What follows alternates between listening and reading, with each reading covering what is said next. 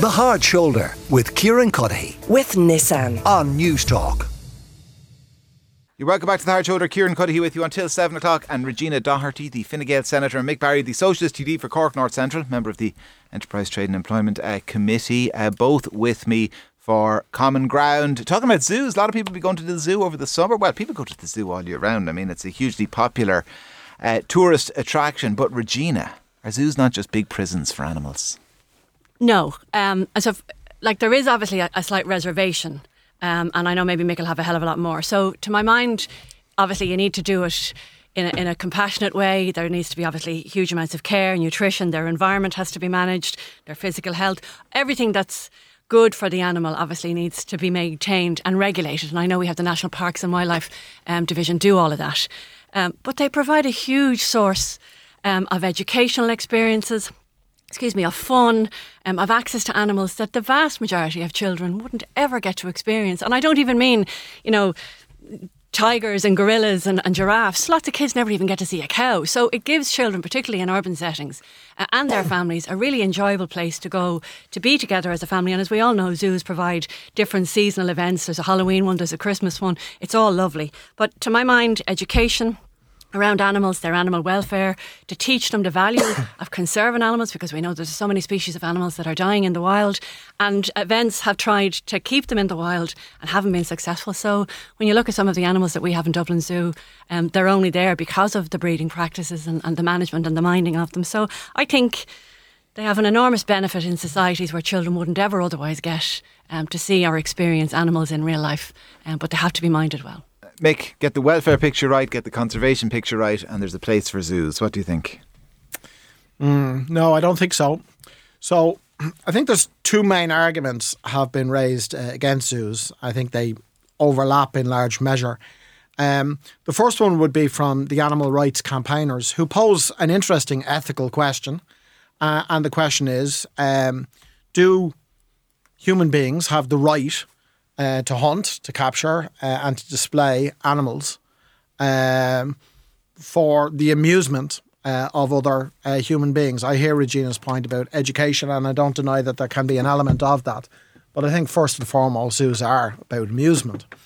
The second argument has been raised by animal welfare campaigners, and essentially the point that they would make is that no matter how well organised the modern zoo is, it's still the real issues with the welfare for the animals. So, for example, they would give the example of a polar bear. They would say that a polar bear has less than 1/1,000,000th of the room to roam in a zoo that they would have in their natural environment. And as a result, they display, in many, many cases, anxiety, severe anxiety, biting the bars, pacing repetitively, swaying. And the same point can be made with us to a slightly lesser extent, but only slightly, for lions, tigers, and for elephants. God, I'm really getting my tongue tied today.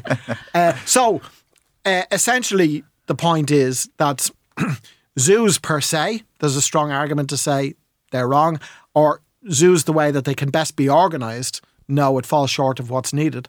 And therefore, we need to at least begin a debate, a real debate in society about 2023 now. Let's start moving away from this. Regina? So Mick raises very valid points, and so that's why we have the regulations that we have. When we look at, and I'll just take Dublin Zoo as the example because it's the one I would know the best, the nutrition, the environment. Mick talks about the mental considerations of the animals, how we transport them, how we conserve the public safety of the people that when we come and actually visit the animals, we do major animal record inspections, staff training to make sure that we don't ever see what we saw on RTE last night with regard to, mistreating animals. And Dublin Zoo has an enormously positive and exemplary record. And they do that because, and I don't know, Mick, you come from Cork, so you might go to Cork Zoo. I brought my 4 kids from when they were in buggies, to go somewhere. The care, the kindness, the love, the relationship that you see that the people who work in Dublin Zoo have with their animals. Pushing the buggy through the zoo, did you not get to places like where the wolves are, or the hippo, and you think to yourself, God, that's actually a little depressing? I know the kids are loving it, and you feed off that energy as well. But was there not a voice in your head that kind of thinks, ugh? I mean, That is kind of sad. So, so the experience for me, and we used to have membership at Dublin Zoo when the kids were small because we only live up the road from it. The experience for me was a totally enjoyable experience. And it's based on the fact that I know and believe that the animals are well cared for. OK, your hippo isn't in the Zambezi River where he probably should be. Your elephants are not roaming, African plains. But they try and recreate the environment as best they can. OK, the polar bear doesn't have 4,000 acres to roam around, but as best they can to balance the enjoyment of people who would never otherwise get to see them, but also the conservation. And when you look at Dublin Zoo, they're involved with 25 international conservative organisations to make sure that they're not doing it their way, they're doing it the absolute proper way to make sure that we have continuous breeding of endangered species, but also the best care that we can have for the enjoyment of the kids, the boys and girls who'll never get to go to African plains or the Antarctic or wherever penguins live. Mick, that is an argument that people in the zoo make. They say, listen, we can't have one without the other. We can't do all the conservation work without getting in the revenue to fund it. And the way we get that in is by allowing people to come in and ooh and ah at the tigers. Yeah, it kind of raises the issue of whether zoos are publicly owned or privately owned, or whether they're run for profit or not for profit. Did a little bit of research on this today, and there's some interesting history to it. The first modern zoo was actually established in Paris in 1793. So the date jumped out at me. Yes, it was an act of the French Revolution. Basically, the bourgeoisie had their giraffes and their animals for their private enjoyment out in Versailles, and they were nationalised.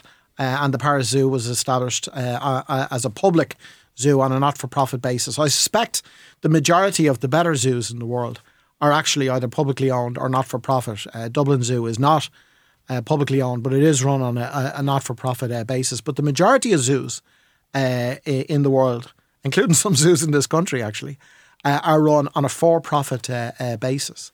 And that puts private profit first above the question of the needs of the animals themselves. And we've struggled to find common ground on this show over many issues, over many weeks. But I hope that we can find common ground on an issue today, which I want to raise very briefly here. And that is the fact that what is now known as Emerald Park, which formerly was known as Tato Park, which you'll know, I think it's your neck of the woods. I understand that at a certain point, Emerald Park stopped providing the Zoo Licence Authority with handing over the records. Now, the Zoo Licence Authority can come in and look at the records, but the reason why they're not handed over is that they're not FOI-able, all right, in terms of the number of animals that would die in their care in a given year. And I hope that we could agree that they should be FOI-able. I think that's an important point. Well, I have no problem agreeing. And actually, before you brought it up, I was going to say the vast majority of zoos are not-for-profit or run by states because they are incredibly expensive to run. But an example of a private one is when Tato Park was opened originally 10, maybe even 15 years ago at this stage now, they did attempt to have a private zoo. And again, you walk around it with your kids and it looked lovely. But the records weren't satisfactory to the National Parks and Wildlife Division. And so they were consistently monitored. And actually, I think even at one stage probably closed down. But that's because how we treat these animals that are for our enjoyment, but also have the sanctity of their own dignity in life, is absolutely important. So it's not a case of that you can just throw anything you want into a field. And I know they had buffaloes for years, long before they ever had the zoo. They have to be treated correctly. And it's exactly the same as what we saw on RT last night. It's not acceptable that any animal, regardless of its value, would be treated in a manner that doesn't show dignity for the life that they have. Well, in the spirit then of common ground, Mick, is there then an argument if you just focus on zoos that are either publicly owned or are not-for-profit, Dublin Zoo, for example, not-for-profit, that you can put up with, hold your nose, grit your teeth, however you want to describe it, with the reality of the zoo, given that that money raised goes into such good work in terms of conservation? No, I don't think so, Kieran, because Dublin Zoo is actually a good case in point, because I think that when you have a zoo well run on a not-for-profit basis, well run in other cases as a publicly owned zoo, not for profit, but you still have the issue with the polar bears, with the tigers, with the lions, with the elephants, I pronounced them correctly this time around. It's still, no matter what way you try and turn the Rubik's Cube, you can't square it, all right? You cannot have an environment for animals whose natural environment is in the wild. All right. So I think you can. And I think when you balance the education, and I know you called it entertainment value there earlier on, and maybe to an extent it is for smaller children and teenagers, I think it enormously outweighs the small bit that you have to hold your nose for, as you would say, with regard to the educational opportunities that we get for kids, just the experience of going down and watching penguins or seals or that experience as children. You wouldn't get, and come here, I couldn't even begin to think what kind of money you'd have to be able to get your child to experience all of the different lifestyles and environmental animals that you have in Dublin Zoo or any other zoo. There's a zoo in Bayonne in France that we used to go to because we go to a campsite before. It's just spectacular. It's just spectacular, and they have 7 or 8 foot flamingos that are practically right beside you. You wouldn't get that experience. I mean, I don't know where flamingos live in the world, but I haven't ever been there, nor have my kids. So I think there's a balance between educational routes to teach your children about the value of conservation and the money that's raised, so that we can actually do, with those 25 organisations that Dublin Zoo are involved with, that we can do good in the world and make sure that no species actually dies off the way some have beforehand. I started with Regina. Mick, I'll give you the final word. Yeah, I still don't really think that zoos are first and foremost about education. I think they are mainly about oohing and aahing and the amusement. I think that there are alternative ways of dealing with the education side of things. I accept it's not quite the same thing, but the wildlife programme is on the television, Attenborough, the big screen in a school hall. You can educate young people about animals. And I'll conclude on the point about young people because I'm aware of the fact that I suspect the majority of listeners don't agree with me on this one, right? I did ask a colleague in my workplace today as to whether perhaps a majority of women might agree with me on this one. I thought that might be the case. And they said no, they didn't think so. But then I asked them, do you think a majority of young people would agree with me on this? And they said perhaps, but certainly they'd be raising serious questions about zoos. And I think it's good that that's being questioned, and let the debate continue. All right. That's the debate done for this edition of Common Ground. Regina, thank you very much. Mick, same to you. Regina Doherty, Fine Gael Senator, Mick Barry, Socialist TD for Cork North Central. The Hard Shoulder with Kieran Cuddihy. With Nissan. Weekdays from 4 on News Talk.